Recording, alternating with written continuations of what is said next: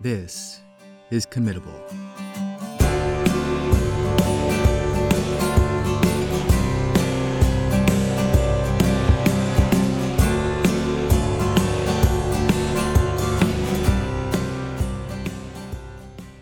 Our focus with this podcast has always been on involuntary commitments.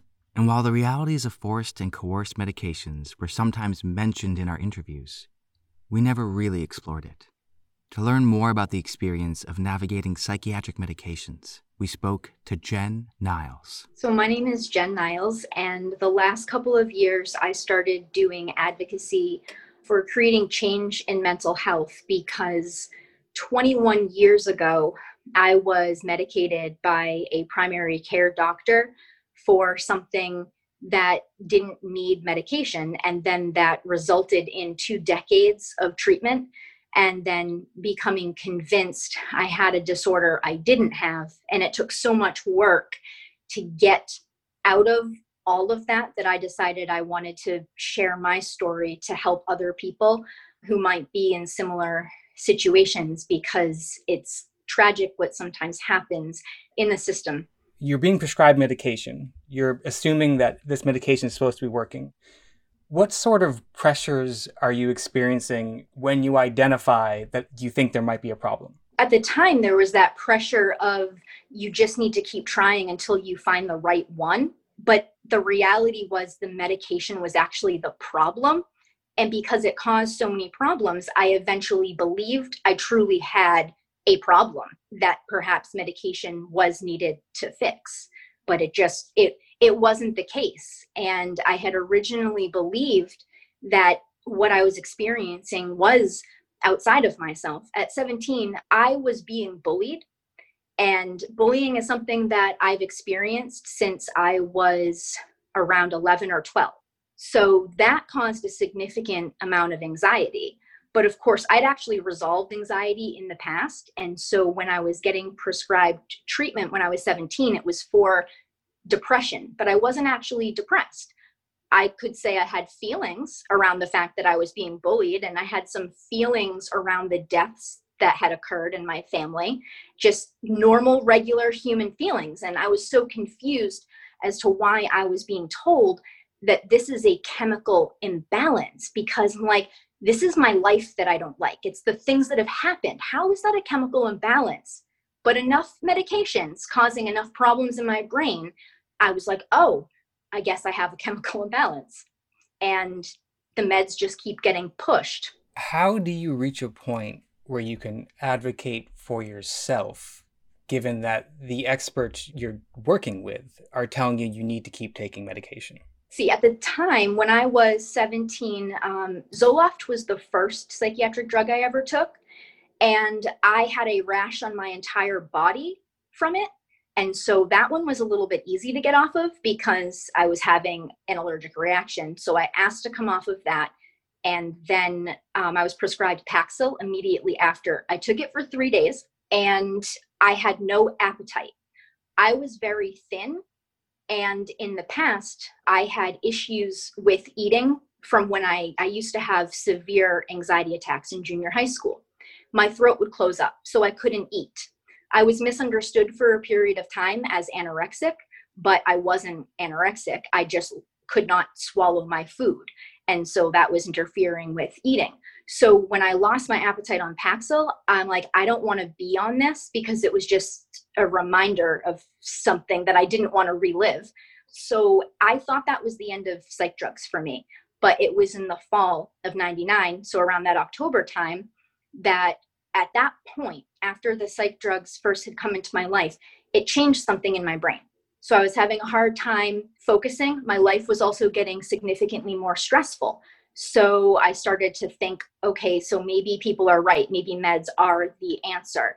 I was mad because the psychiatrist I saw wanted to give me antidepressants again. And I was adamantly saying, like, I'm not depressed. Like, I don't want antidepressants. Like, I have anxiety. I was prescribed Buspar. It's also called, I believe, Buspirone. It made everything a million times worse. I was very not well. I was cold turkeyed off of that and put on 60 milligrams of Celexa. I understand this back-to-back combination is dangerous and can result in coma or death because I've looked into it. I'm not sure if I was prescribed these immediately back to back or if there was the 2-week time period that was supposed to be had. All I remember is how incredibly unwell I was. I rebalanced after this. This was my senior year in high school. I was an A-B student. I was on track for a full scholarship. School was kind of my thing. And then now my brain was not the same and I was having trouble, and that was frustrating. And then after I graduated high school, I decided I don't want to be on these meds any longer. This has made me worse and I want off. And so I told my counselor that these meds made me worse and I want to come off. She sent me to the psychiatrist that she directly worked with. And so I was 18 at this point, just starting college on my full scholarship, which I didn't get to use. And I sat down with the psychiatrist and he asked me why I was there. I said that I was told I had to come to him for a taper plan off of this. And now the tapering, I was surprised that tapering was a thing because I'd just been cold turkeyed off of Buspar. So I didn't even know that they had these rules that they're supposed to follow. So he asked me what was going on and I explained my situation. He said to me, "Sounds like you need your meds." And I said, pretty much, this is not up for discussion. I'm here to come off because these have made me worse.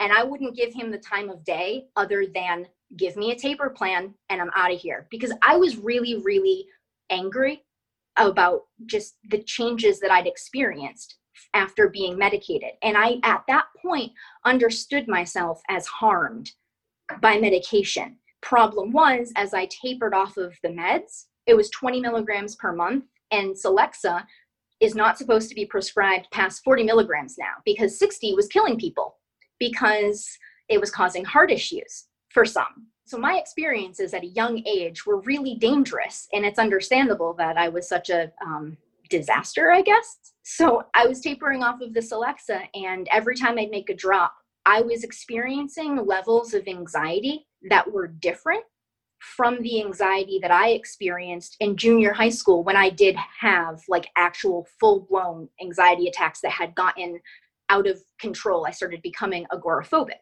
This was because of trauma.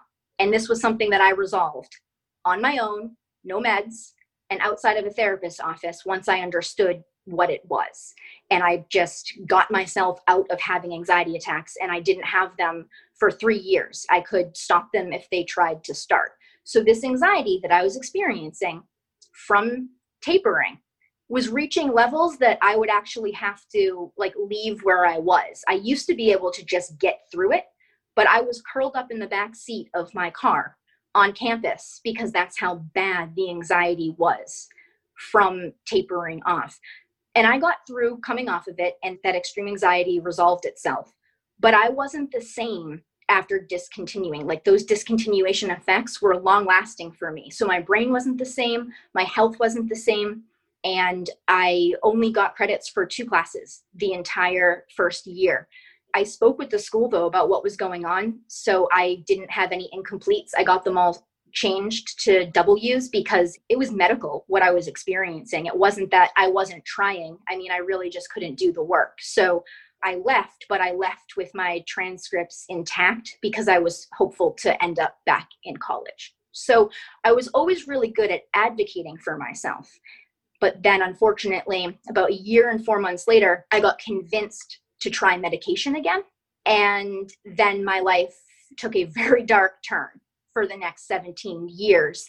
And so I was just a very compliant med taker until I realized the meds were the problem all along, like I once knew, and came off of everything.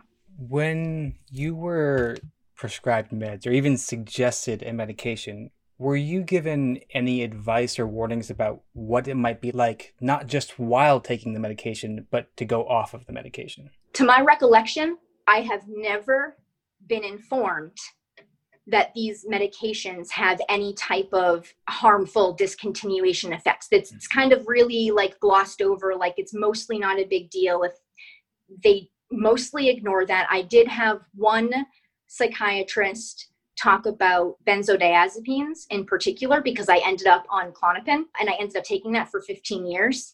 But when I was first on it, after I'd already been prescribed it, after it was already a little bit too late, especially because it worked so well at first, I thought that was a miracle. I did have a psychiatrist who at least warned me that those drugs were addictive and caused dependency, and that wasn't something I wanted to be on long term for that reason. Me already having been destroyed by medication and having difficulties coming off before, it was like, well, this is working for me. So number one, why do I want to come off of it? Number two, I'm tough. So if I know I can get through that if I ever have to, I don't suffer from addiction. Like that was my mindset at the time, not understanding that they don't work the same long term as they do in the short term.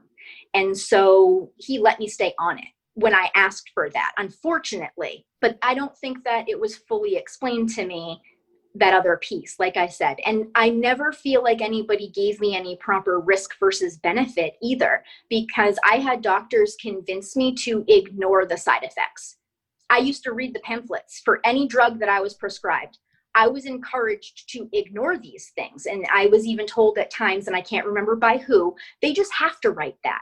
Kind of like, that's just, if one person has that as a side effect when they're doing the trials, they have to put it in there. Like, that's not something you need to worry about.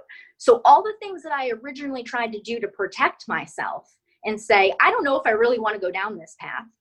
I wasn't a drinker, I wasn't a smoker, and I didn't use illicit drugs. So I kind of thought a lot about what I put into my body, and they're just like, no, ignore all of that. And then now it's just like, you're really supposed to read the pamphlets. Like, as a consumer, that's what you should do. It's like, okay, so I was actually doing that at 17, but I was told to ignore it, but okay.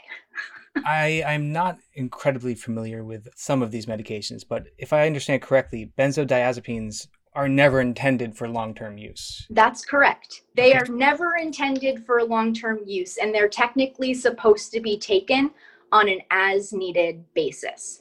So if they are daily, it's not supposed to go past 2 to 4 weeks. And even that comes with risk. And let me tell you, my life changed for the worse big time after I passed the 2 to 3 week mark. The first couple weeks were great. And let me also say, the reason why I was prescribed Klonopin was to help ease me onto Effexor, because I had a side effect of Effexor on a single dose I'd taken in the past. That side effect was panic. So my problem was actually anxiety.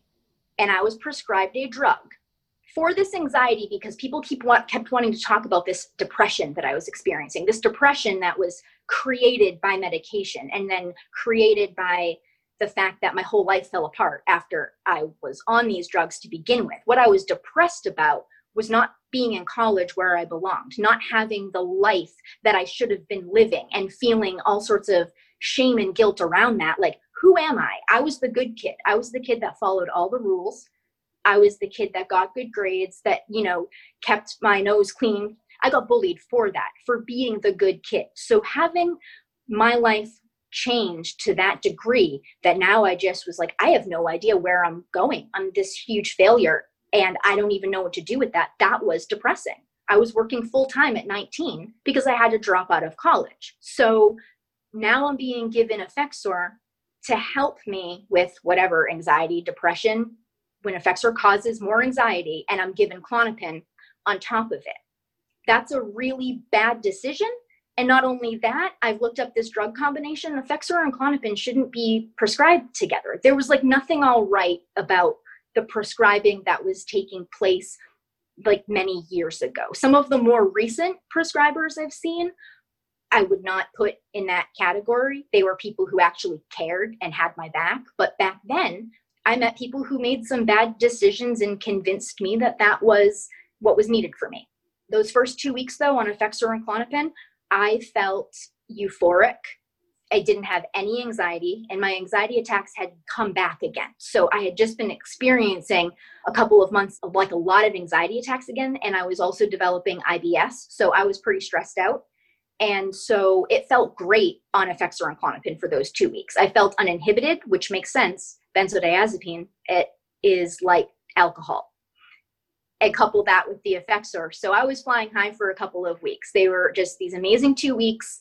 My life fell apart after that, though. I started experiencing all of the adverse effects and what happens in the body when you start taking those drugs daily. And so I then became convinced that this euphoria that I experienced and this like slightly less inhibited way I was for those first 2 weeks was some form of mania, which it wasn't. But this is how I got convinced, because I happened to meet somebody with a bipolar 1 diagnosis at that same time. So if I didn't meet that person and discover about bipolar disorder, I never would have been convinced that I had this disorder, because I didn't actually experience anything that would have gotten me labeled that. So I took this information to the next psychiatrist that I was put with and became convinced that any problem I had with medication was really just this hidden bipolar that I didn't know and understand before. So that is how I was misdiagnosed and started saying really things about myself that just weren't true. So you go to a psychiatrist with the symptoms and what you believe might be the diagnosis, and they agree. They say, yes, you're bipolar 1. I ended up with a bipolar 2 diagnosis. Okay. But that's kind of what happened. I'd be curious to know present day what this particular psychiatrist was really thinking at the time, because he's a renowned psychiatrist. Because he's the one who told me the truth about benzodiazepines, at least. And he would always, I remember he used to take out the DSM whenever I had it, because I had all of these horrible side effects. And he really cared about the side effects that I was experiencing and didn't really want me to suffer. And he was actually probably one of the most thoughtful people I've ever seen. And so I felt like he actually cared and supported me. And so I feel like if I had truly understood that my meds were the problem at that point early enough into it, and I said to him, you know what, I don't want to be on these. I think these are the problem. I feel confident that he would have taken me off like then. And he would have had a better understanding if I wasn't saying, oh yes, the stuff that I'm experiencing is mania, is rapid cycling, when it wasn't. But once I figured that out, it was just sort of too late. I ended up on Klonopin long-term at that point. The sort of nightmarish aspect of this is it shouldn't be your responsibility to figure out what you need to tell your doctor. I'm really happy that you mentioned that, because it's been something that's been on my mind for the last few days, that I have felt so responsible in my life for my own health. Like I need to tell them what's going on, because I feel like so often they've had no idea. I've had to figure it out for myself. I've had to be the one to find the answers, because when I was 12, when anxiety first began for me, so when I actually had like a mental health, issue. Now I'm suffering from anxiety attacks. I don't know what this is. So I think I'm dying, of course. Anybody who has had panic attacks for the first time, like most of them think they're dying. They're having a heart attack or something. So when I was first having them, I really had no idea what was going on. I didn't understand. And I was really scared. Plus I was losing all the weight from not being able to eat because I couldn't swallow. So my mom had taken me to my primary, and he couldn't find anything wrong. I was a perfectionist type child. Oh, I've collected my medical records, by the way, so I can see it in there. I'm a perfectionist type child. So that was apparently my problem. And then I ended up going to a counselor. I asked to see a counselor because I was concerned. But this counselor couldn't figure out that I had anxiety. That's the disappointing thing. She felt that I was angry with my mother. And so I'm not eating because I'm angry. So I only found out that I had anxiety because of a book on her shelf. I was drawn to this book that said the anxiety disease when she wasn't in the room. So I flip open the book and I read the symptoms, and I'm like, oh my God, I have almost all of these when I'm having these attacks. So when she comes in, I had to tell her, this is what's wrong with me. And I asked her for some tips how to manage the attacks when they came up. And after I got some tips, one of which ended up being something that significantly helped me, which was putting my fingers like on my neck, on one side, on that vein that you can feel there. Putting that pressure there somehow kind of like slows the heart rate, calms the body. So that became one of my tricks for dealing with it. And I got the book. I think I bought that book and like another anxiety book. And I just came to understand what was going on and then use the power of my own mind to get through it. Because it's like, that's how I am. If I understand something, I will find a way to fix it and I will power through. And so I was becoming like agoraphobic, but that really was just because everywhere I went, I had anxiety attacks. So I didn't want to go anywhere. But the more I recovered, the more normal life became. So I made a full recovery from that. I could still be nervous sometimes. And of course, I was still bullied at school, but I was recovered. So from there, it was almost like I have to be the one to figure this out for people. And I've had to figure it out even in adulthood. Like I've not been taken seriously for what's really going on. So I need to go get like second opinions sometimes. I've always had to advocate for myself. Sure, sometimes I get some sort of diagnosis, whether that's mental or physical, that makes sense. But no, it's been my responsibility. And so unfortunately, I called myself bipolar inappropriately and screwed myself for 17 years. But I mean, I think it's important to note that with mental illness, there's no test. There's no chemical test. You can't walk into a doctor's office and be definitively tested for a mental illness. It's a best summation based on experience. So if you walk in and say bipolar, it's not your responsibility to get that right. There's nothing wrong with you thinking this might be it.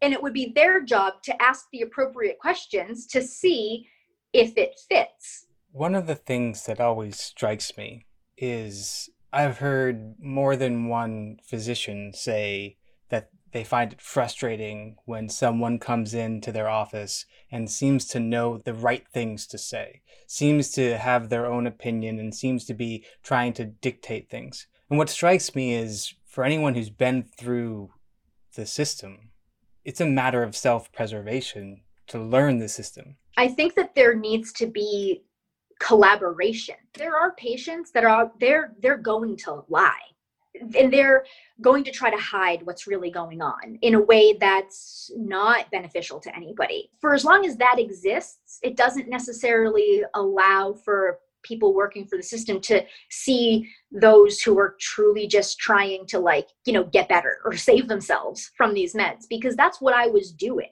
I was saving my own life. I was not well on the medications, and then I believed that I really needed them. And so it's mind-boggling to me to have lived through what I lived through and to have walked around for so many years being like, this is what I need to be stable. Meanwhile, I'm miserable.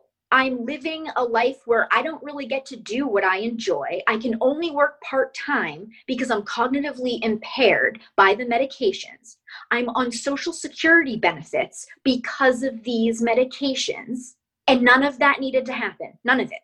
I could have gotten my college education and I could have lived a regular, adult life, and I could have gotten away from the bullies rather than encountering more bullies in adulthood, because adulthood bullies, those are even harder to deal with than the ones in high school and junior high.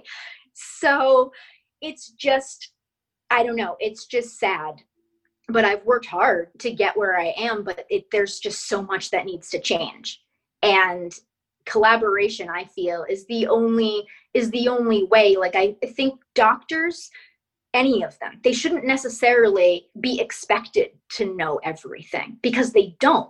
It takes a lot of voices coming to the table to really figure out what's what. And not everybody knows what they're talking about completely either. So I think it takes a lot more sorting through to figure out who knows best. And then for as long as medications cause the same side effects that they treat, there's just a big problem. Like, medications can cause anxiety, depression, psychosis, irritability, all of this stuff. So at what point do you really know, if you're meeting a person for the first time and you're not the first prescriber, how do you really know where it all began for that person? Was it medication induced and now they're on this downward spiral, or drug induced or alcohol, depending on who it is?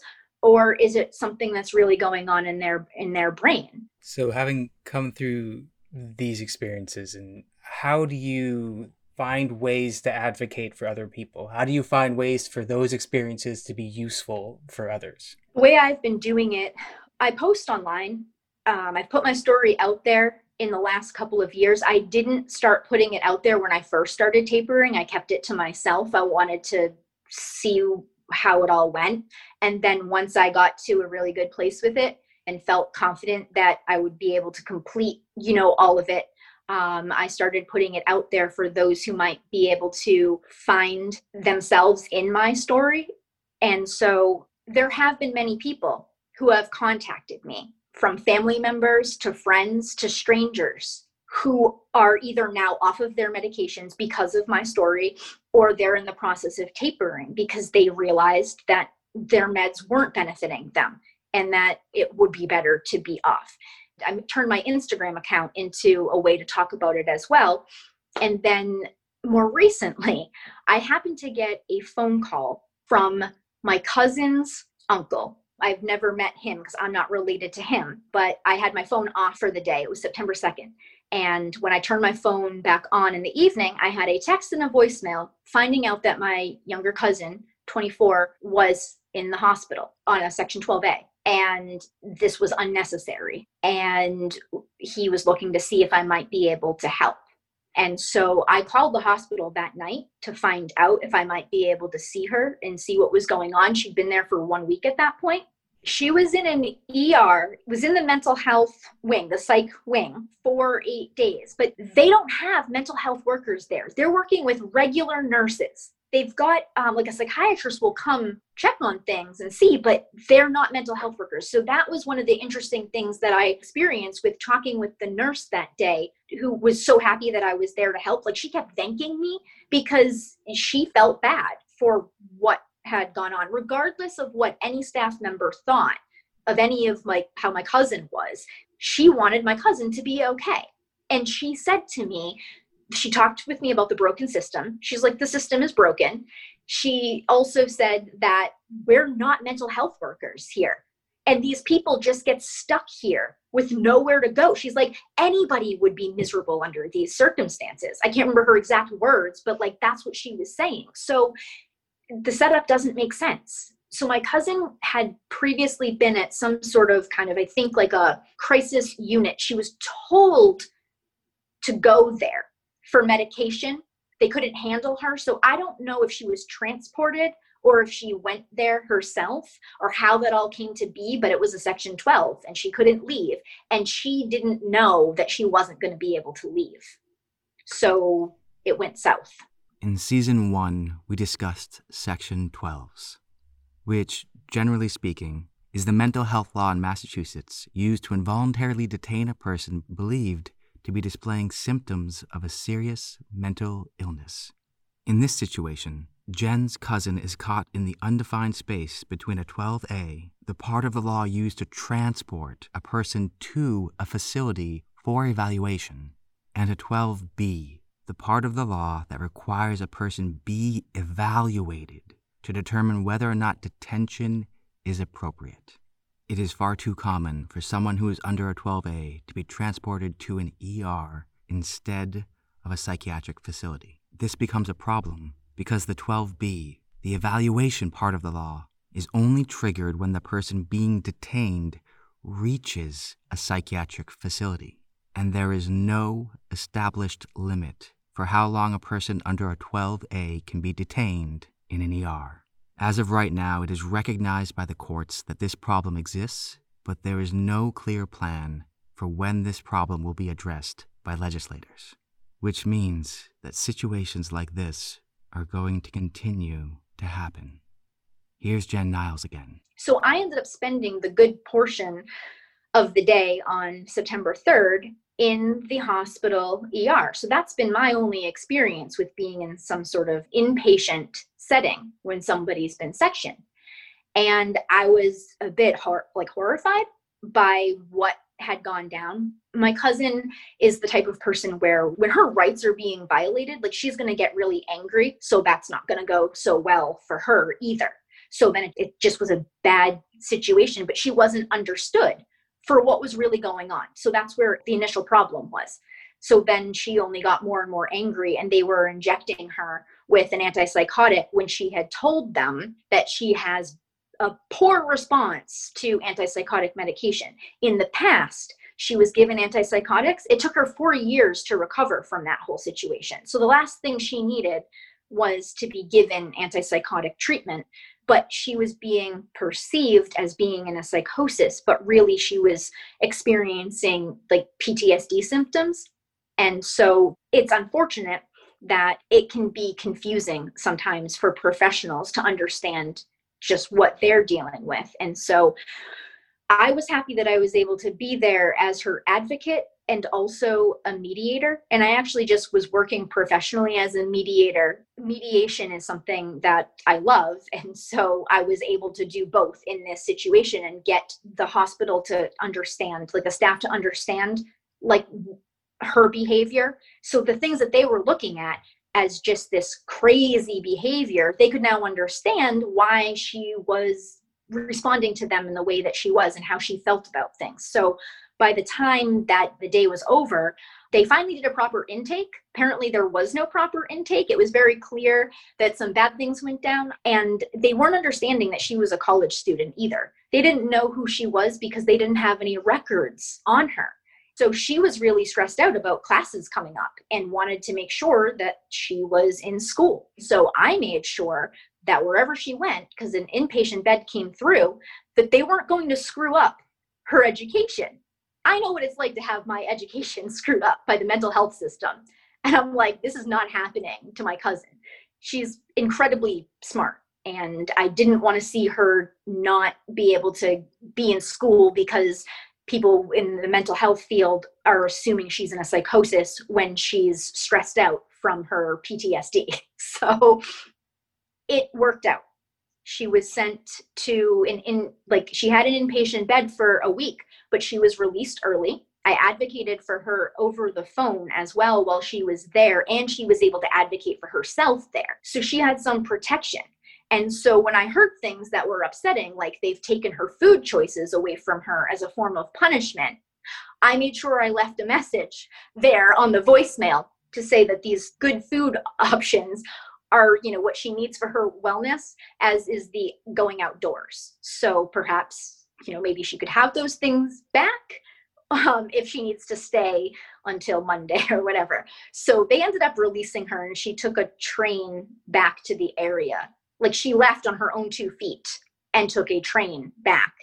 And I guess the doctor there was pretty convinced that she was, I don't know, in a psychosis or too scattered, and was also trying to get her to take an antipsychotic by telling her it was a sleep aid.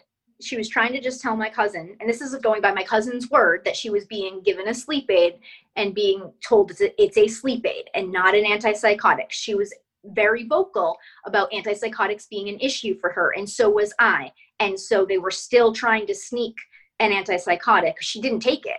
It's just so frustrating because I can really respect the professionals that are stuck working in this broken system when they do have good intentions, and when they might even potentially be fearful, for their own, safety. That's understandable. But where I get extra irritated is when there are those professionals that they don't care, and they'll make a situation worse, or they'll abuse, a patient in some way, just mistreat them, because that's not ever okay. But there are those people that exist, that are on a power trip. And so the only way for this to ever get better is that people have to start talking about it, and people have to care to make the change and be open to that, and then start weeding out some of the people who don't care and who make the situations worse.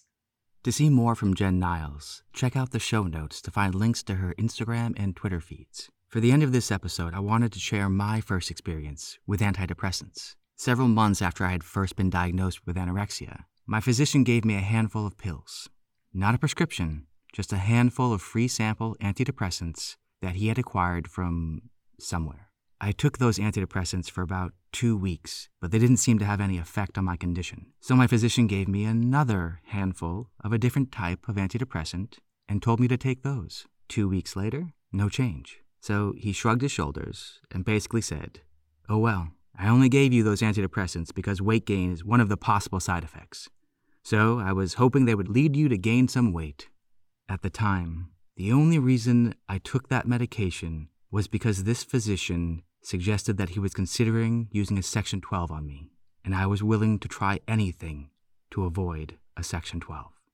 Soon after, I stopped working with him, but the next time he saw me, he told me that I had to go to a hospital for medical reasons, and then coordinated with a psychiatrist at that hospital to have me committed, in part because I was, quote, manipulative. I have thought about this a lot, because what does it say about us as a society that a general practitioner can accumulate a shelf full of free samples and then use coercion to pressure a patient into consuming handfuls of unprescribed controlled psychiatric medication, not to treat the thing that the medication was approved for, but instead to intentionally attempt to induce one of the side effects? What does it say about us that a physician can do all of that and then legally have that patient detained because the physician believes it is the patient who is being manipulative? I think a lot about that, about power dynamics, about who has the authority and who gets to control the narrative.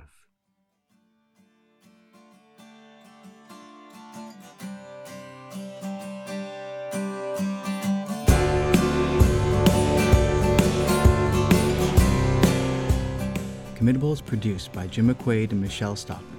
This episode was written, edited, and hosted by me, Jesse Mangan. All music is from the song Reasonable by Christopher G. Brown.